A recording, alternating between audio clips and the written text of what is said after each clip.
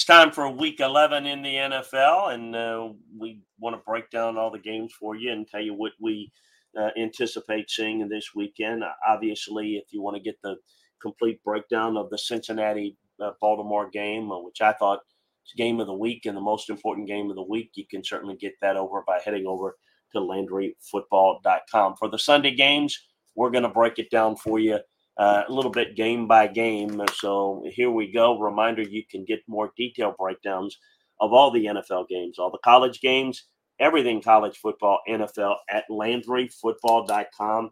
Take advantage of our holiday savings special that we've got going on for the football fan in your life, or perhaps give a gift to yourself. It's football 12 months a year. Break down the games, the players, the players, teams, coaches, schemes on the college or NFL level. We got you covered. You can check it out, try it for a month. You can try it for 6 months. But our holiday savings special, the 12-month package, is the best deal that we've got going. So check it out today. You will absolutely love it. Also, a reminder to subscribe, like, and share the Landry Football Podcast Network on Apple, on Spotify, wherever you get your podcast. Let's take a look at some of these matchups, shall we? The Chargers are at the Packers.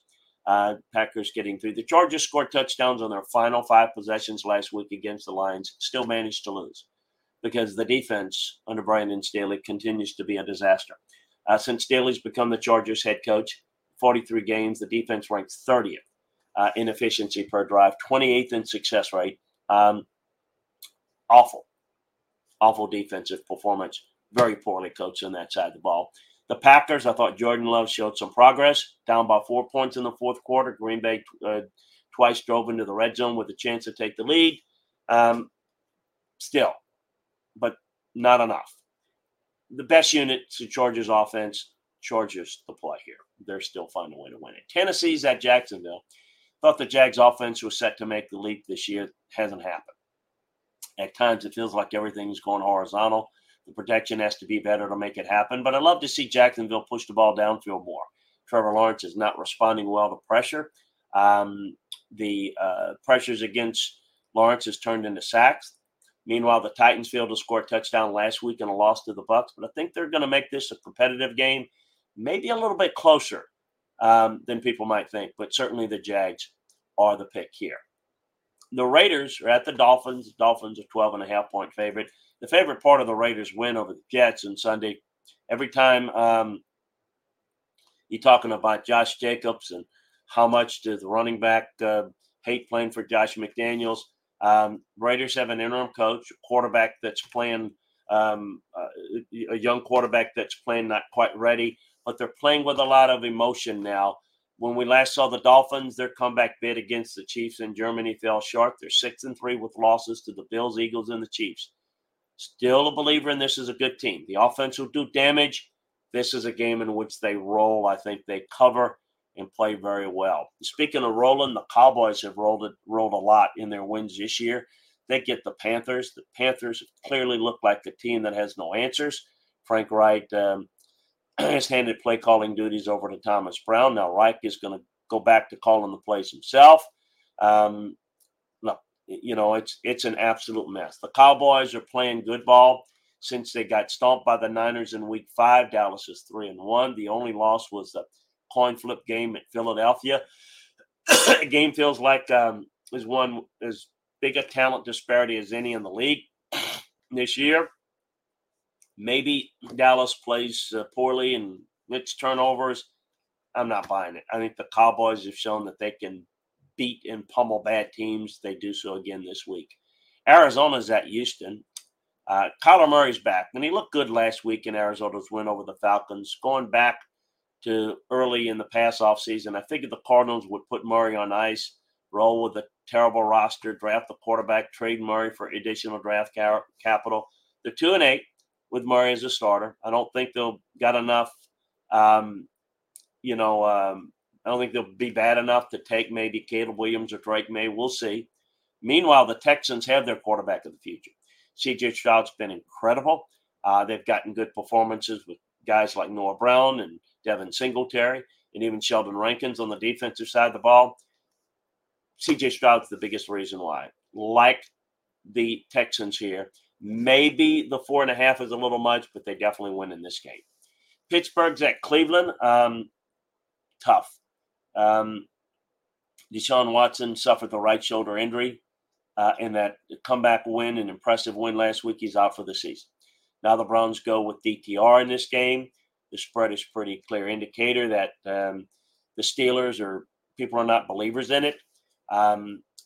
They have a total of 9 first downs for the first time these two teams met. It would not surprise me at all to see this Brown defense put the team on its back and lead its way to victory. I think this is a toss-up game. I'm going to go with Pittsburgh on the road here, but I'm not real sure of this. I think this game could go either way. I'm just not buying the Steelers. But at this stage, as much as we've talked about how difficult this AFC North is, Steelers do not have enough offense, and the Browns, without Deshaun Watson, are not going to be good enough to have enough offense either. So, to me, this is a Ravens-Bengals division, and that's how it's going to play out. The Giants are at the Commanders, and what a twist of this season. The Giants have a legitimately great shot to land the number 1 pick in the draft. After last week's loss to the Cowboys, the Giants now have a minus 148-point differential. That's not only the worst margin of any team in the league, it's the second worst margin for any team through 10 weeks in the past 10 seasons. Only the 19 Dolphins were worse. The Commanders are entertaining. Their defense stinks, but Sam Howell is playing pretty well, inconsistent at times, but making some big plays, impressive at times. I want to take the Commanders here. I actually think they're a little undervalued. But when you look at it, I think that you look at the Giants here with that number. I think that's the real difference. I think the Giants get it done here. In covering, I think the Washington Commanders win the game, but I think the Giants cover the 10-point spread. The Bears are at the Lions, and Justin Fields is expected to return for this game, but his days as the Bears starter are definitely numbered. The Bears own the Panthers' first-round pick, and barring any unforeseen Carolina resurgence, that pick will likely be number 1 or number 2 overall. It's hard to imagine a scenario in which the Bears pass on a quarterback with a premium pick like that. Maybe it feels balls out down the stretch. It makes a difference, but I just don't see it. As for the Lions, I continue to love how they play and how Dan Campbell coaches last week against the Chargers with the game tied at 38, 147 remaining. Detroit faced a 4th and 2 from the Los Angeles 26-yard line. Most coaches would have kicked the field goal, but Campbell didn't want the Chargers offense to have a chance to tie or win the game, so he went for it.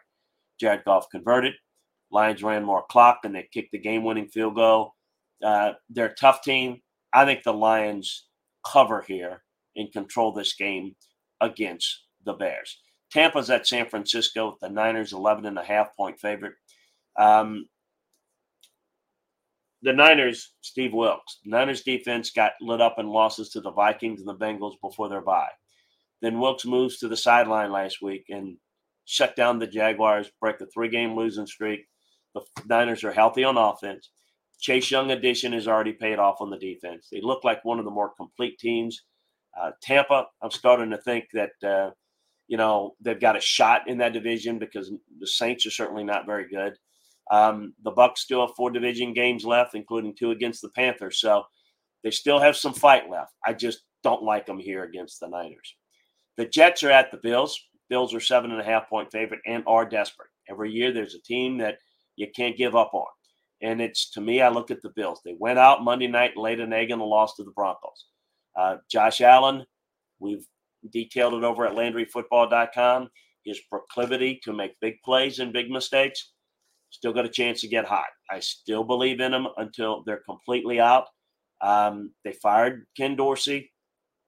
The offense, schematically, is not a problem. It's turning the football over. I think that they take care of business here, beat the Jets. Maybe it's closer than that 7-point spread, but I'm a believer that the Bills will at least get it done here.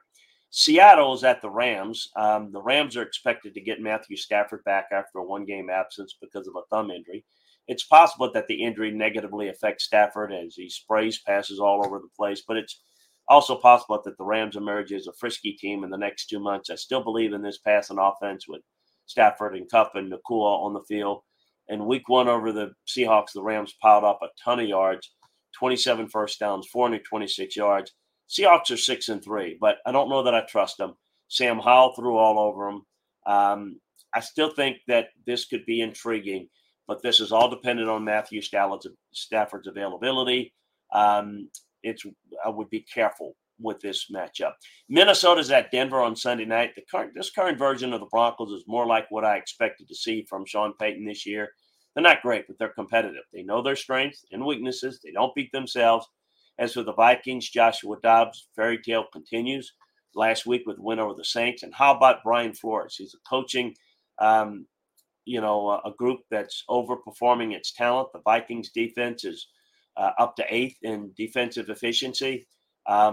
I kind of like the Broncos a little bit in this matchup at home, but I kind of like the way both of these teams are playing, and I'm pretty impressed by it. Well, the game of the week is no doubt the Monday night matchup, the Super Bowl rematch. The Chiefs at home, 2.5-point favorite. Jalen Hurts was incredible in the Super Bowl. The offensive coaches didn't really win the game plan battle against the Chiefs. Hurts is not completely healthy now. His one fumble was returned for a touchdown. But it would have been close either way. The Chiefs' offensive coaches really did a good job of coaching the Eagles' defensive staff last week. Mahomes made some big plays with his legs, but he didn't have to sweat it out. Now, both teams are different now than they were in February. The Eagles lost Jonathan Gannon, replaced him with Sean Desai. Their secondary has been hit with injuries. Dak Prescott lit them up. The Chiefs, meanwhile, have their best defense and their worst offense of the Mahomes era. So it's going to be a little bit different. I think we get a classic. I think it'll be a lot like, the Super Bowl was, close to the vest, maybe a little bit of ebb and flow. I think Mahomes and Hurts will exchange some blows, some big plays. Andy Reid is so good after a bye. Coaching edge here, Kansas City at home. I think Kansas City wins it again. That's a look at the Week 11 previews. You want more detailed breakdowns of the Week 11 games, everything to do with the NFL, that's what we do for you at LandryFootball.com. Again, check us out. Take advantage of the holiday savings offer that we've got. You're going to absolutely love it. If you love football, you're going to love LandryFootball.com.